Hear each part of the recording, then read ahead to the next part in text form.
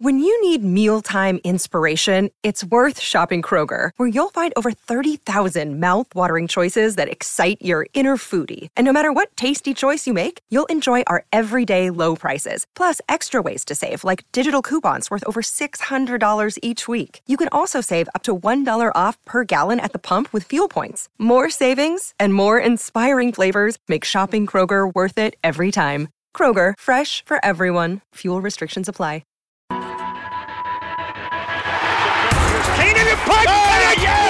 And it is going to be covered by the Saints for a touchdown. It's your inside pass to everything Saints football. Jimmy Graham brings it down, and that is a touchdown, New Orleans. We'll take you to places most fans never go.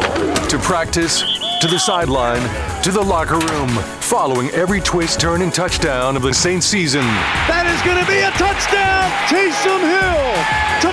Taysom TD. Welcome to Inside Black and Gold. And that is going to be a touchdown again. And guess who? Mike Thomas. Now, here are your hosts, Steve Geller and Jeff Nowak. Oh, baby! Well, that sucked. And you know what sucks worse? Is I feel like I've started at least 4 podcasts with exactly that line over the last 2 years. This is Inside Black and Gold. I'm Jeff Nowak coming at you with a yikes. Bucks 26, Saints 9. What is going on with the Saints offense post-game podcast? I was there on the sidelines at the Superdome. You know, and I'm a reporter by trade, right? I try not to get too emotional about things. I try to be even-keeled on the sidelines in general. You know, I'm not out there screaming. I'm not out there jumping around. But golly, today, I mean, I was bent over like, what is happening? And we're going to get into it. It was just rough. You know, this graphic to my left, it says offensive. Not offensive, offensive. Because if you're a Saints fan, you should be offended by the product that has been put on the field the last 5 quarters of football in particular. You know, that's not to say the offense has been good over the last year plus. But what we saw today was as inept as it gets. And not just on the offensive side of the ball. And pardon me, I'm going to go through a rant here, and then we'll do kind of the typical 3 up, 3 down. I'm actually going to start with a 3 up this time because it's going to be so short that by the time I'm done with this rant, it'll fit nicely into the last 90 seconds of this segment. Then we will do a long segment on the 3 down, which is really going to be, however many down you can think of. It's going to be a lot. And then we'll do a mailbag in the back end of the show. So if you have any questions, comments, if you're watching this on YouTube or Facebook, throw it in the feed wherever you are, and we'll dive into it. But, man, I mean, there's been some low points over the last 2 seasons with the Saints. And there's been a lot of very reasonable criticism levied at Dennis Allen, levied at Pete Carmichael, levied at the coaching staff. And one of the things that I try to do when I am critiquing this team is to not just kind of reflexively go for the low-hanging fruit of, oh, it's the play calling. Oh, it's this. Oh, it's that.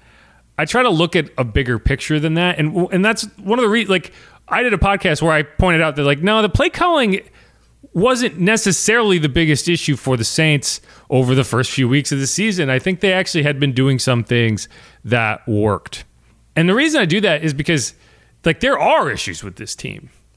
And I think only looking at the play calling and saying the play calling is an issue, fix the play calling, I think it ignores some of the real issues with this team. And like people think, oh, you're just taking it easy on Pete Carmichael, you're taking it easy on these people.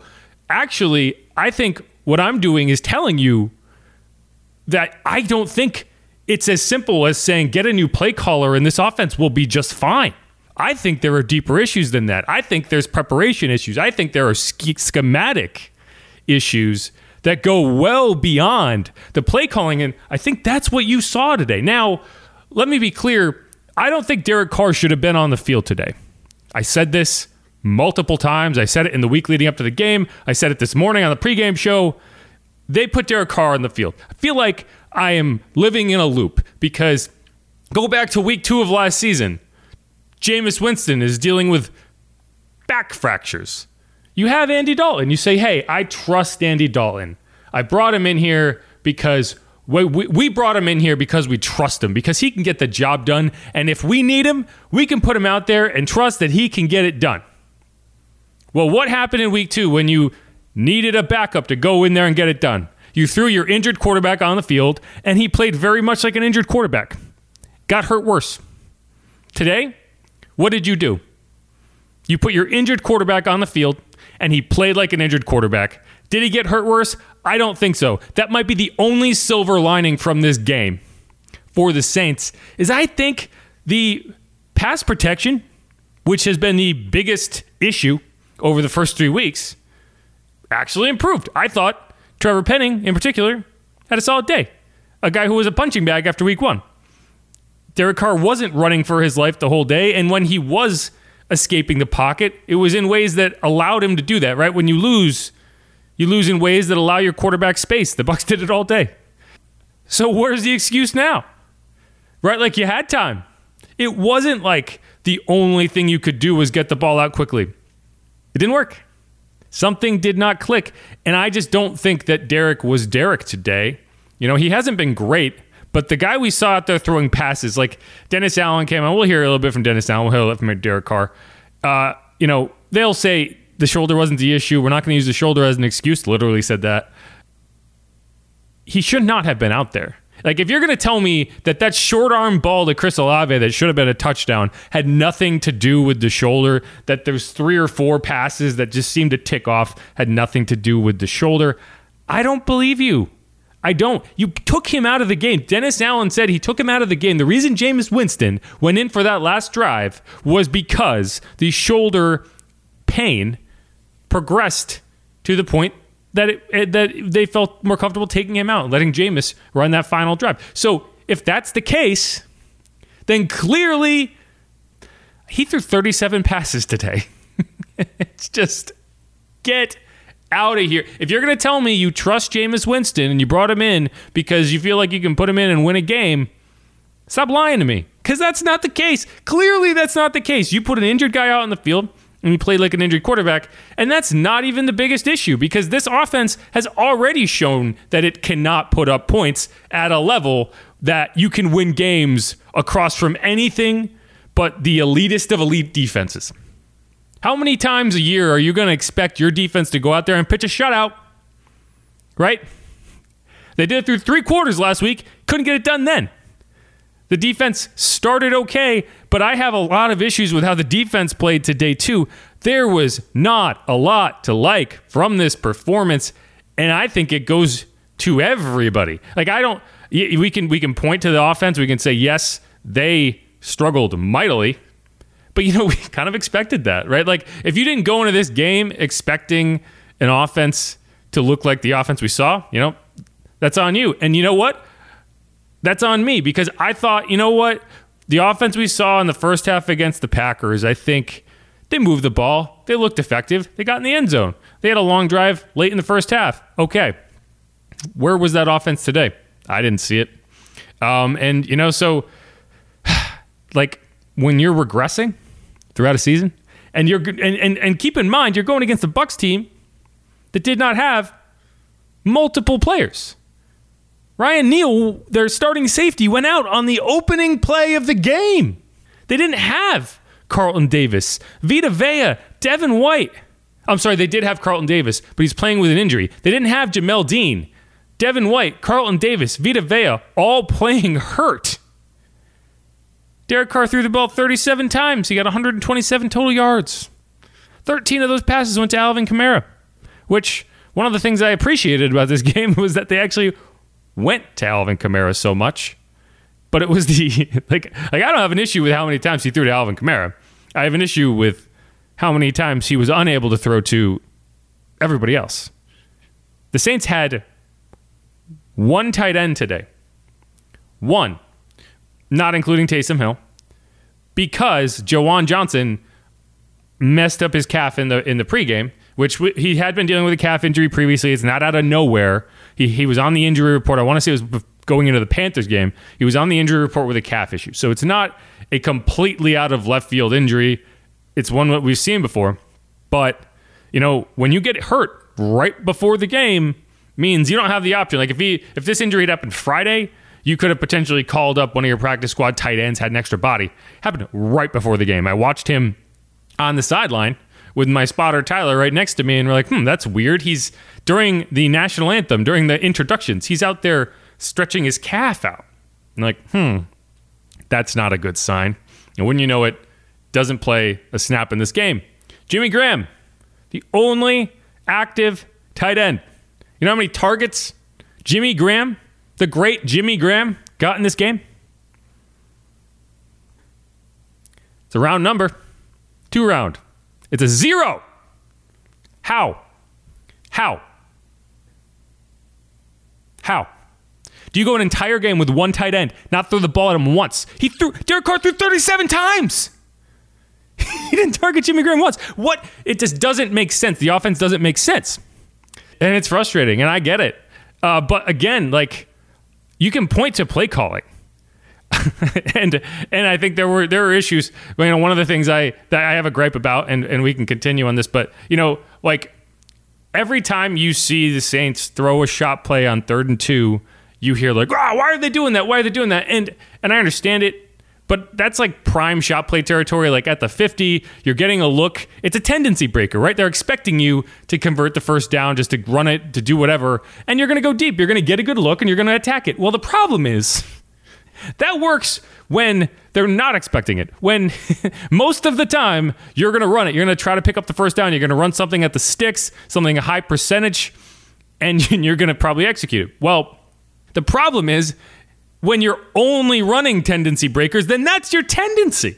So it's not breaking anything. They're expecting it. They're sitting on it. And that's what has happened, because it seems like every time the Saints get to midfield and end up in 3rd and short, they're going deep. And again, I don't think just, strategically, that is a terrible idea, generally speaking.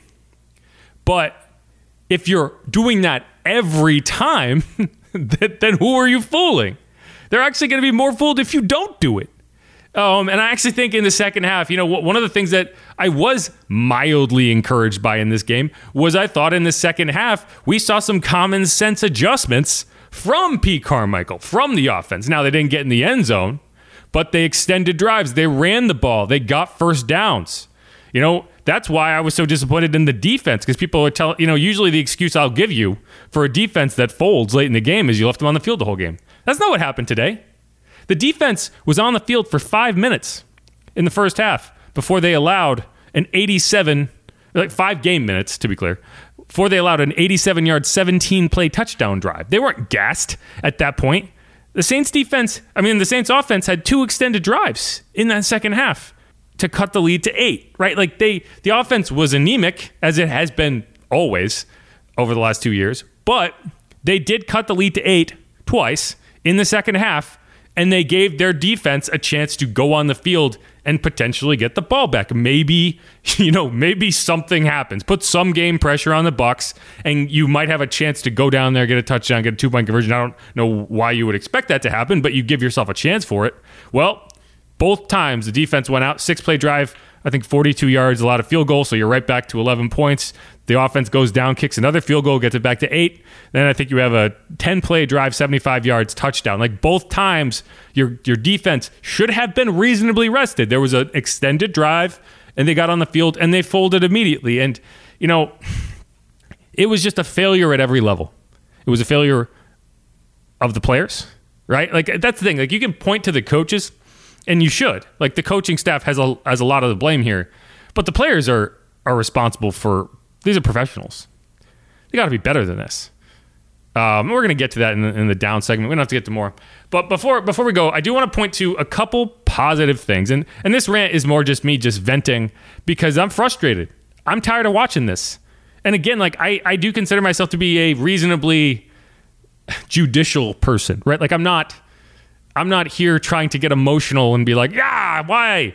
I'm typically just trying to watch and figure out what's going wrong, what can go better. In this case, it's like, guys, get out of your own freaking way. And so like to me, it's not necessarily about the play calling in the game. It's about what's happening during the week. Because this team was not prepared to play today. This team got punched in the face over and over again and just said, please give me another. And like, what? Have some pride. Have some respect. Go out there and fight. Because I didn't see a team that was ready to fight today. I didn't see a team that had a plan today. It seemed like the only plan was let's get Derek on the field and see what happens, and that was not a good plan. But before we go, and then so that's the rant. My rant's over. I'll keep ranting, but that's what I'm going to say for now. I don't expect this team to make any changes right now. I expect them to look at things, and we'll hear from Dennis Allen in the next segment. But if this team is serious about itself, it got a lot closer to making some drastic decisions today. I don't know where you were going into this game. You took several long steps toward that emergency lever that you're going to pull because man, 2-2. This does not feel like 2-2. It feels like you're lucky to be 2-2. 3 good things that happened today. Let's call it that rather than stock up. Trevor Penning. Like I said, punching bag week 1. I thought he was really solid last week. Even in a day that the protection did not do so hot, it wasn't Trevor who was getting beat, right? Like he allowed 1 pressure in that game. I know he had a holding penalty, but worst case scenario, if you're not letting your quarterback get teed off on, I'm okay with it. At least you're in a position to hold. You didn't get beat clean, right? And so he allowed 1 pressure. The sacks were 2. I think Ryan Ramczyk allowed 2. Eric McCoy allowed 1, and Landon Young allowed 1. And I thought he looked solid that week. I thought he was solid today. I haven't obviously gotten to watch the tape, but I didn't really hear his name called all that much. And, it's I think Derek Carr only got sacked twice. One was late in the game trying to make something happen. He held the ball way too long. And I think we have seen Derek Carr hold the ball too long in a few instances. And it's usually on 3rd down in long yardage situations. But I think Trevor Penning, for a guy who everyone was freaking out about in week 1, has just put his head down, worked, gotten better. So, in a situation where this team's not folding, the team's not going to sell the Superdome and fire everybody, like you're hoping that you can get things turned around. And so you need your left tackle. You want your first round pick to be a solid left tackle. And so what we've seen the last 2 weeks has been encouraging. I'll give him that. Next thing, Alvin Kamara. Still Alvin Kamara, right? Like the yardage wasn't to be desired. I think Devin White had a lot to do with that. There was several plays in this game that you got the ball to Alvin and against a lot of people, he's putting his foot in the ground. He's making a miss. Devin White's just a different dude.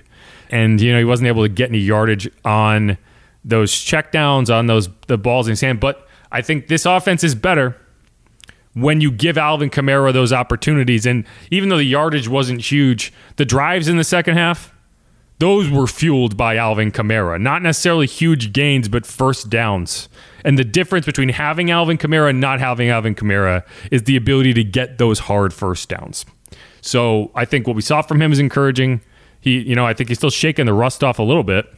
But for this team, for this offense to get things going in the right direction, Alvin Kamara has got to be a huge part of it. So, while 13 catches might be a little extreme, I like the idea that you're going to get Alvin the ball in space as much as possible. So I consider that a positive. And the last one I'll throw at you is Bryan Bresee is legit, guys. Like Bryan Bresee, of all the things that have happened this year, one of the true bright spots so far is Bryan Bresee. I mean, he had a Jadeveon Clowney against Michigan level run stuff today. The only thing that stopped it from being a major highlight was the guy's helmet didn't pop off and he didn't force a fumble, but he just swallowed him, and that was early in the game. And then, the Saints, I'm going to give their defense a lot of grief in this next segment, but after getting just effed over at the end of the first half. We'll talk about Michael Burton in a second. I'm sorry, not Michael Burton. I wish they still had Michael Burton. We'll talk about Adam Prentice in a second. They came out to start the second half, forced a 3-and-out. Bryan Bresee was the guy who got the sack, got Baker Mayfield to the ground, something that did not happen at all otherwise. He was running around all day, but it was Bryan Bresee who got that sack. This kid is he's like a baby out there. Like, he's just feeling his way around. He is learning on the fly, and he's going to be very, very good. And so, those are the three nice things that I was able to pull out of this. I also thought Rashid Shaheed had a solid day. There was a point where it was like, man, the only chance they have to score a touchdown is Rashid running it back. And so, there was one that I thought he was going to get there. He stumbled and didn't, but that is, it's sad when that's your best opportunity to score, but it felt like that. And so that's it. I'll give one more. Isaac Yiadom, for a second consecutive game, thought played pretty well. He was getting targeted relentlessly. That interception should have been a massive momentum swing at the goal line. Now, it's not as great as it could have been, because it would be nice if you didn't allow an 80-yard drive to set up that interception at the goal line. I think he kind of got screwed over by the refs, because come on, touchback. That's a touchback. Come on, that's always been a touchback. Like, why all of a sudden, has happened last week to the Bucs? Why all of a sudden are we pinning teams at the 1 for making a spectacular play? Get out of here. That is so freaking lame. That defenses are getting punished for making a great play at the goal line. Come on. What game are we playing here? Anyway, that he got beat by Trey Palmer, 2 plays later, right? But he was in good position. He played it well. Like, when you watch Isaac play, the catches that are made on him almost always are 2 inches of space maximum, and he's right there. And that's what that Trey Palmer touchdown was. And again, it's like when you're a defense and you get a turnover, and then all of a sudden you're back on the field at your goal line. Like, what the hell? What do I have to do? I think that was demoralizing. We want to talk about why the defense struggled in the second half. I think that's big. Demoralizing your defense in that way right before halftime, not a good way to encourage them to come out hot in the second half. So I think Isaac played reasonably well. But that's the last reason. That's the last accolade of any kind I'm going to hand out, because I think everyone else is on the down list. But all right, that was a long segment, longer than I meant. But we're going to come back and get to the down players, because there's several. They're not all individual players. Some of them are duos. Some of them are just matchups. But we'll talk about it. This is Inside Black and Gold. I'm Jeff Nowak. We're going through that travesty of a game. Bucs 26, Saints 9. Insult to injury, the Saints defense's streak of 11 straight games holding teams to under 20 ended in the least ceremonious way possible. And even if they had held the Bucs to under 20 points, they would have still lost for the second straight game. So there's that. But this is Inside Black and Gold. I'm Jeff Nowak. We're going to come back. We're going to do the stock downs. And then we're going to get into a mailbag to close out the show. If you haven't subscribed yet, please do that. Check us out on YouTube at WWL Sports. If you're not watching there, follow me on Twitter at Jeff_Nowak. You can follow the show at Saints_pod. And you can see the latest content, news, analysis over at WWL.com. If you want to follow along with this podcast, there's a text version of it. Not really, but there is a stock up, stock down post on WWL.com that has all of this information in it. So if you wanted to kind of follow along there as you're listening, go ahead. Otherwise, we will be right back. Keep it locked on Inside Black and Gold.